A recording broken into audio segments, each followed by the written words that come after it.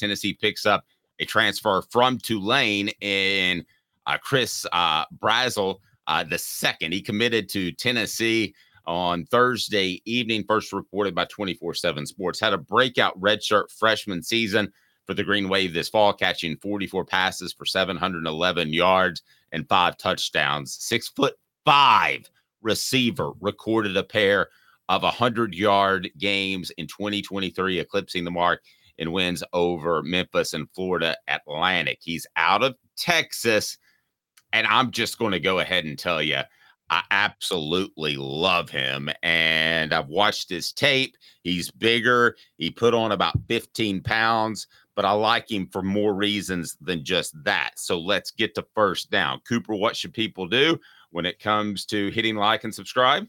Cooper Mays here. Hit like and subscribe. Thank you. And we'll have Cooper up on the Vol Report, brought to you by City Heating and Air, later today. So we look forward to that. And what down is it, Coop? Coop here. First down. What does this commitment mean for Tennessee? Let me start with you, Caleb, and I'll give you my thoughts. It means that Tennessee has multiple options to find what we have talked about for a while now in a wide receiver who dictates coverage. And that is the wideout. That could either be Brew McCoy if he comes back, Mike Matthews if he's ready to go early, or Chris Brazzell. There's a very slim chance none of those guys are ready to step into that role next year. I mean, there's a very slim chance. I mean, Brew McCoy would obviously be ready, but it's about whether or not he comes back. There's a very slim chance that none of those things happen, which it would be Brew McCoy doesn't come back and Mike Matthews and Chris Brazzell aren't ready. So Tennessee's already fine on the other side. Chaz Nimrod and Caleb Webb can both handle the role Ramel Keaton played. They're fine in the slot with Squirrel White. They'll be fine plugging Dante Thornton wherever they can. Chris Brazzell, guys, here's why he transferred. He was 6'4", 175 when he got to Tulane. He's now 6'5", 190, and he's probably got another year of conditioning coming. And so he could get into the 200, 210 range and get more physical. He's transferring up because he's much better than he thought he would be after his first year at Tulane. That happens sometimes. And so this is a perfect type of guy you want to win those 50-50 balls and things like that. And also, again, as you say, Dave, dictate coverage. No, and this is the type of guy you want. I hit a growth spurt late. I grew 2 inches from like 17 to 19, 20 years old. So this is the type of guy you want. And he hit a growth spurt late. So he's a way different prospect at 6'5" and 20 pounds heavier than he was as a 3-star coming out of Midland, Texas high school. What down, Coop? Cooper Mays here. Second down. Okay, now how would you grade Tennessee's wide receiver haul now as a group? Staley, Matthews, guys you mentioned. And what are your thoughts on Tennessee's wide receiver haul when you add Brazzell to the mix? It's an A. It is an A. And it may be an A+. I like Brazzell almost as much as I like Jamal Wallace, who might start working with us at Off the Sports. But and that's a personal reason. I love Brazzell. I mean, I watched his tape, had time to watch his tape, and I love the upside. Caleb, finish your thoughts, and then I'm going to give you my thoughts on why he's different than a Dante Thornton. Yeah, I love him too. And I want to point out, because people call me out all the time for saying Texas recruits are overrated. I say they're overrated because they typically hit their ceiling in high school. But Chris Brazzell is different. He couldn't have hit his ceiling in high school because he wasn't big enough in high school. He had a college growth spurt. When you have a college growth spurt, you obviously didn't hit your ceiling in high school. So because of that, he doesn't fit that mold. I am a huge fan of Chris Brazzell, and I think this easily gives them an A. And they have multiple options to go to now. And Dave, we got to be honest. I was high on them last year with people like Caleb Webb and Chaz Nimrod, but depending on how this receiving core shakes out, those guys might be entering the portal pretty soon. Yep. Well, I don't want to go that far. I think they're good foundational players like Ramel Keaton. I think there's room for them. I don't want to go that far yet. I don't know that they're number one guys or even great explosive slot guys like we've seen with Squirrel White and we saw with Jalen Hyde. Brought to you by Dynasty Pools and Spas. We're going to take a look at how Brazzell is different from Dante Thornton in 4 downs. Imagine having the best spas made right here in the United States of America in your backyard. Dynasty Pools and Spas has their showroom open in Athens with the best hot tubs and spas on the market. Dynasty Pools and Spas, go to dynastyspas.com or stop by their showroom in Athens. They deliver too. And they've got all the chemicals for your pools and spas that all made right here locally and the best in the and absolutely in the world. So go to dynastyspas.com. So what down is it, Coop? Tennessee center Cooper Mays here. Third down. All right. How would you describe Brazzell? Is he a backup plan, or was he perhaps the guy that was just waiting to make his decision and it took him a little bit longer? Because it would look from the surface that he's a backup plan because he didn't sign on National Signing Day, but I'm not so sure that's the case anymore. With the single National Signing Day in February, when guys went to the next day, I thought there was some indecision, or maybe there was a scholarship left open.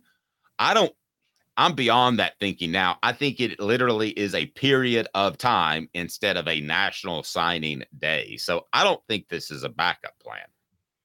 No, I don't think it's a backup plan. I think Josh Heupel. Look, if Josh Heupel were an NFL GM, he'd be the guy going after all the free agents that are proven over drafting players. I think we've kind of established that, right? He would do what Danny Ainge did to build the Celtics title team in 2008. That's Josh Heupel's method. And so I think he likes potential. So he's going for Mike Matthews and guys like that, but he wants proven talent. And Chris Brazzell, if you look at how he emerged, is proven talent. So I don't think he's a backup plan. And I also don't think this, Dave. People are going to speculate how much NIL involved. You're closer to some people in the program than I am, but my understanding is the Spire Sports has not really been directing NIL money at receivers. Sounds like Chris Brazzell. I'm not saying he didn't get any NIL money. I'm sure he got some, but it sounds like he didn't commit to Tennessee specifically over NIL money. I think he committed to Tennessee because of what he can do in Josh Heupel's offense. You're always going to sneak in a guy who doesn't get as much NIL money as he's worth, because you're not going to walk in and say, you're not going to believe what we gave that Nico guy. And then in this class, we were throwing it everywhere. Would you like to be a Vol? That's not the way you're going to position it, because then he's going to say, whoa, I want more money.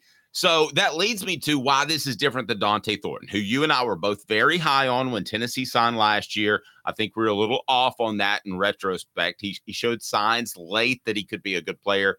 Then about that time got hurt. Here's why it's different. You paid a lot of cash for Dante Thornton. That took up a big chunk from what I'm told of your NIL spending money in the last recruiting cycle.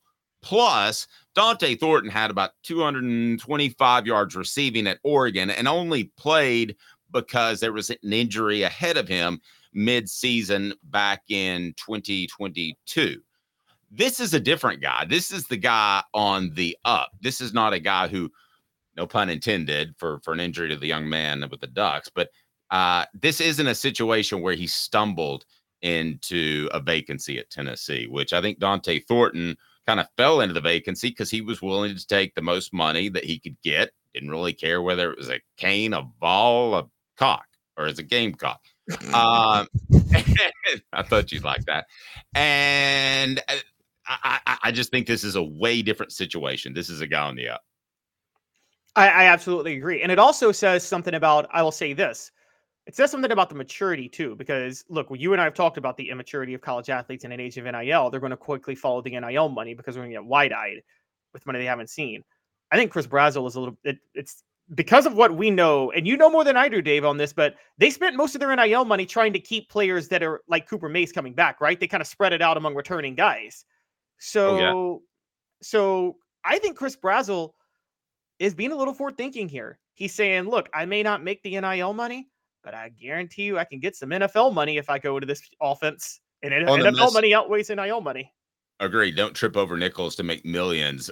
Tennessee Junior says back to being wide receiver U. Well, that's just a matter of time. I mean, that's already started with the Jalen Hyatts of the world. With the way this offense is designed, receivers are going to come to Tennessee. We'll be having the conversation in 5 years that Tennessee is wide receiver U. We might be having it in 3 years. And they're going to be more appealing to receivers and quarterbacks.